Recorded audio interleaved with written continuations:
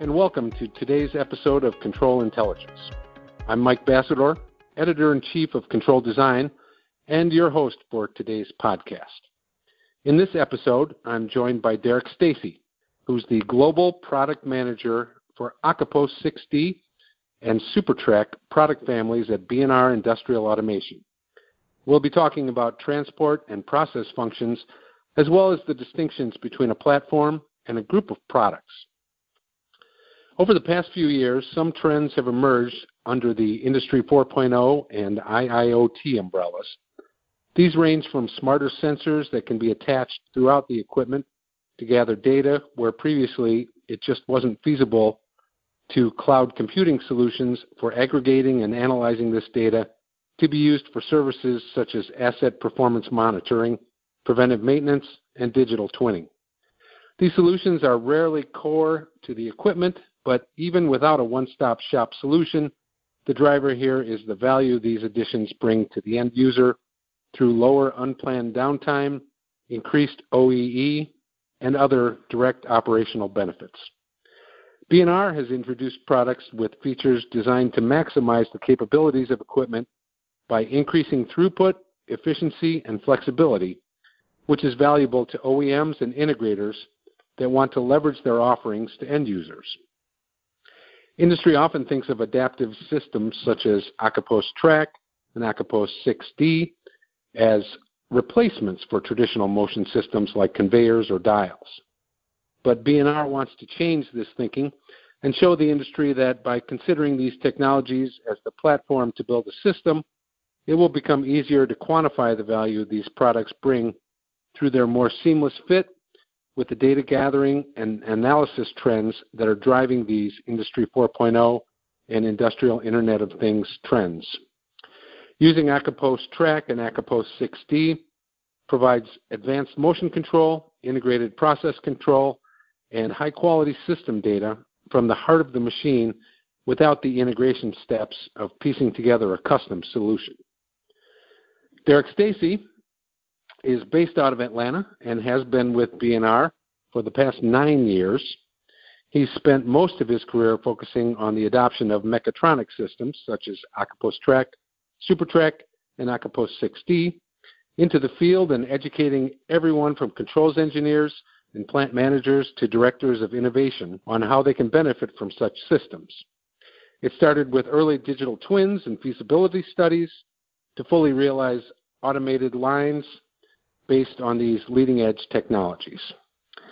Derek is the Global Product Manager for Akapos 6D and SuperTrack product families at B&R, and he's supporting equipment designers, integrators, and end users to get the most out of these powerful products.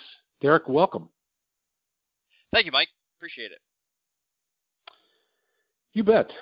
The automation industry as a whole has always hearing technology suppliers talk about how much faster, better, and more flexible a new product is. So can you explain first to us, how is B&R looking at that a little differently? Yeah, so we sort of see those statements as sort of incremental improvements. And by no means does B&R think that continuously improving our products and solutions has become unimportant, but rather we need to look at specifically the mechatronics technologies, the track systems, Akapos Track, planar systems like Akapos 6D, and look at them at what we see that they can offer, more value when we're not simply asking them to be sort of faster and more flexible transport or conveyance. The value that you uncover really comes to sort of a step change when you look at it from a holistic approach of starting a design with these technologies at the core of the machine and the machine line. That's where the real innovation and differentiation is created. Right. So more. So you're talking more as a total holistic solution rather than just implementing something as a device, say. Is that correct? Right. So when you say, okay, my motion is 10% faster, you've quantified it and you're like, great, that for me, okay, if I can move 10% more things through my machine, okay, that's a data point at which I can use to say, okay, what does it affect my throughput overall? But it's not just about that, right? Because now there are bigger questions asked of machine builders and integrators from the end user is like, how do I get more data out? How do I anticipate issues? How can you help me run my factory better and make sure my products are better and have more, intelligence around them versus just, 10% more. Yes, that will sell a machine, but it only goes so far to really answer the burning questions. Right. So then what is the big distinction between, say, a platform instead of just a group of motion products? Is it just the ability to measure throughput, or is there a bigger distinction? Yes. So, my experience over the last few years of sort of working on educating everybody that I talk to about how to leverage these technologies, often we're sort of dragged into it's just a smarter conveyor sort of conversation. And it operates under the same principles as a servo. So now we start to shift the discussion to, more often than not, motion profiles, RMS current, loop tuning. But all of a sudden now you've sort of put a box around what it brings, because you're just seeing it as purely transportation, right? Using the servo as an analog. But to really see them as a platform sort of all of a sudden changes your thought process, and it can bring the most value, the highest possible value, when used as a sort of a foundational technology, right?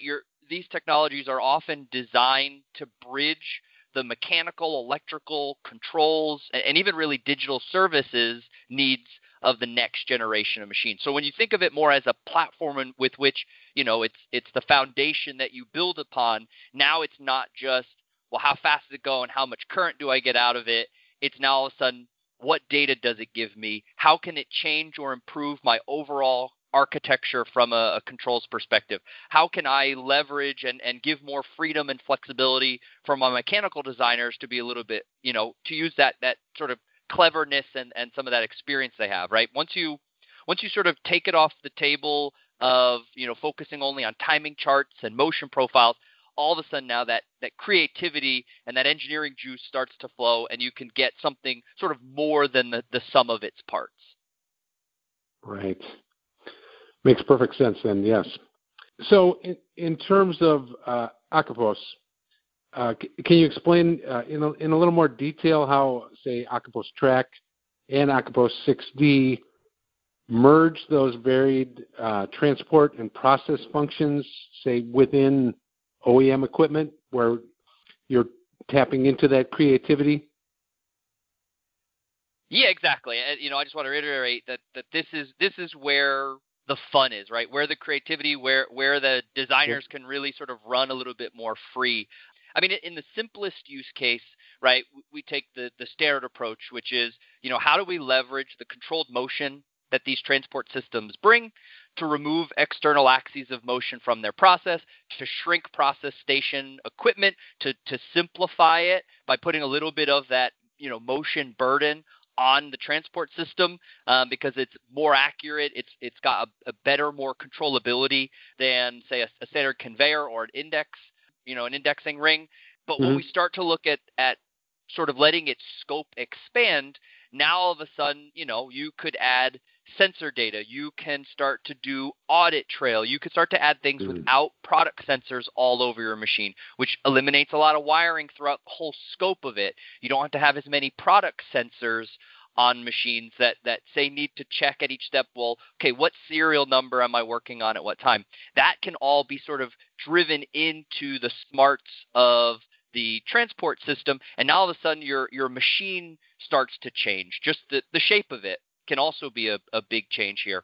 Often traditional systems, you're building your equipment around the outside because, again, you've got sort of with constraints. You've got mechanical things that are all filling your space. You've got drivetrains you've got to keep an eye on.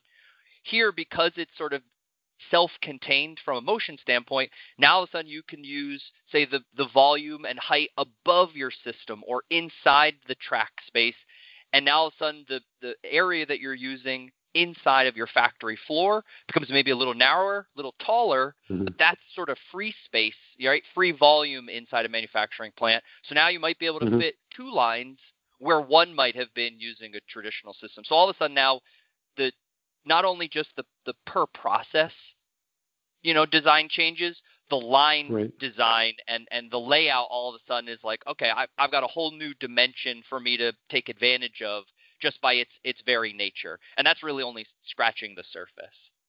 Sure.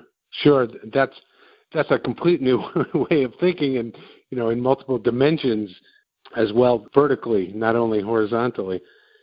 What about the end user industries that are taking advantage of this, at least currently, or even in the future? What do you foresee in terms of those industries that are taking advantage of Akapos?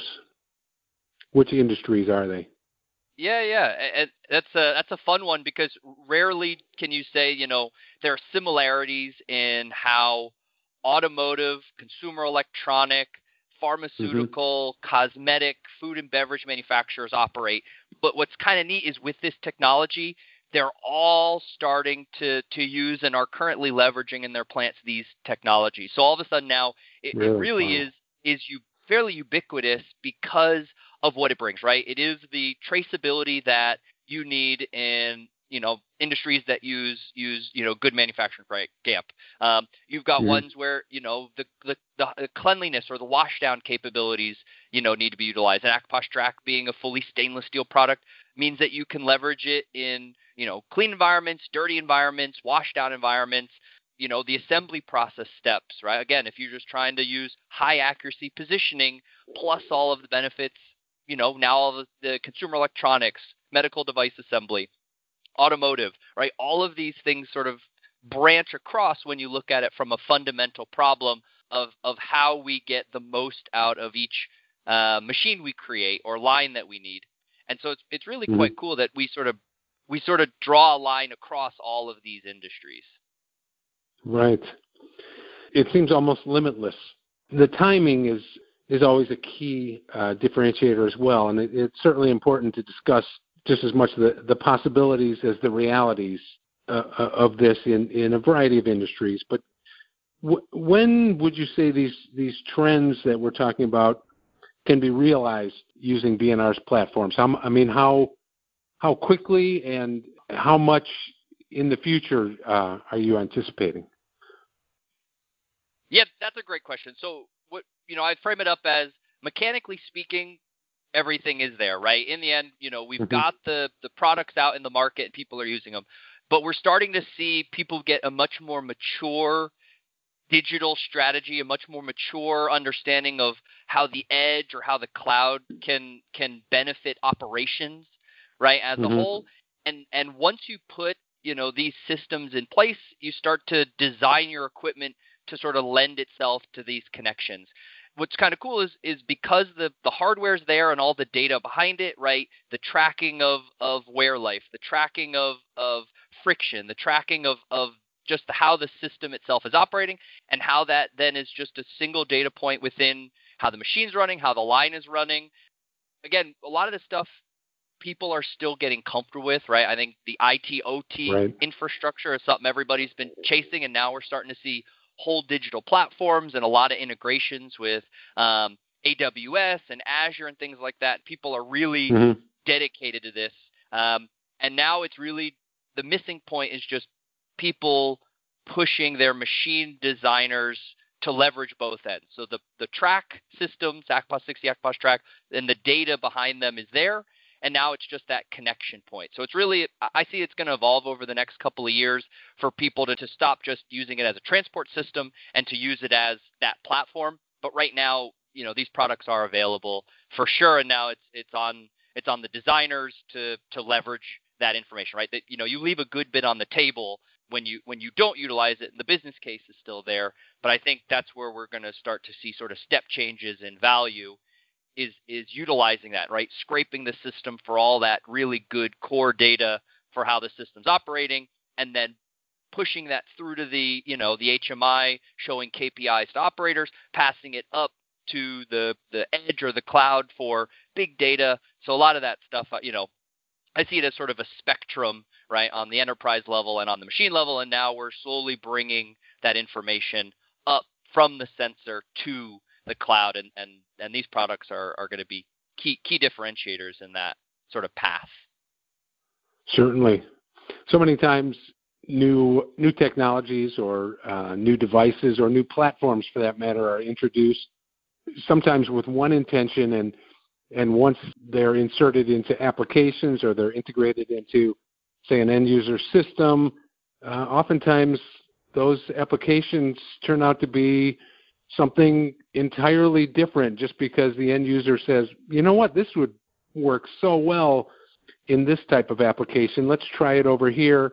And all of a sudden you're realizing some new opportunities that sometimes never even appeared on the radar in the first place. But this certainly has the capabilities for endless types of applications with OEMs and with end users, I would say. Yeah, and we're excited for these next steps because I know for sure that we haven't uncovered everything. And as we put more and more of them into practice, those good questions that come from the end user, right? The people who feel the pain, who feel the benefit, the value directly on their lines, right? They're the ones who tend to ask the great questions that then we and our integrator and OEM partners have to respond to. Absolutely. And B&R has done a great job of that throughout the years. Thank you. Yes. All right. Well, thanks so much.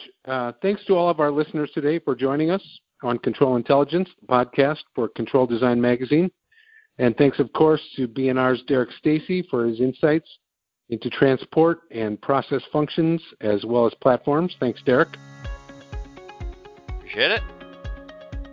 And if you've enjoyed this episode of Control Intelligence, don't miss our older episodes and subscribe to find new podcasts in the future. You can find our podcast library at controldesign.com or download all episodes via Apple Podcasts or Google Play. Thanks again, Derek.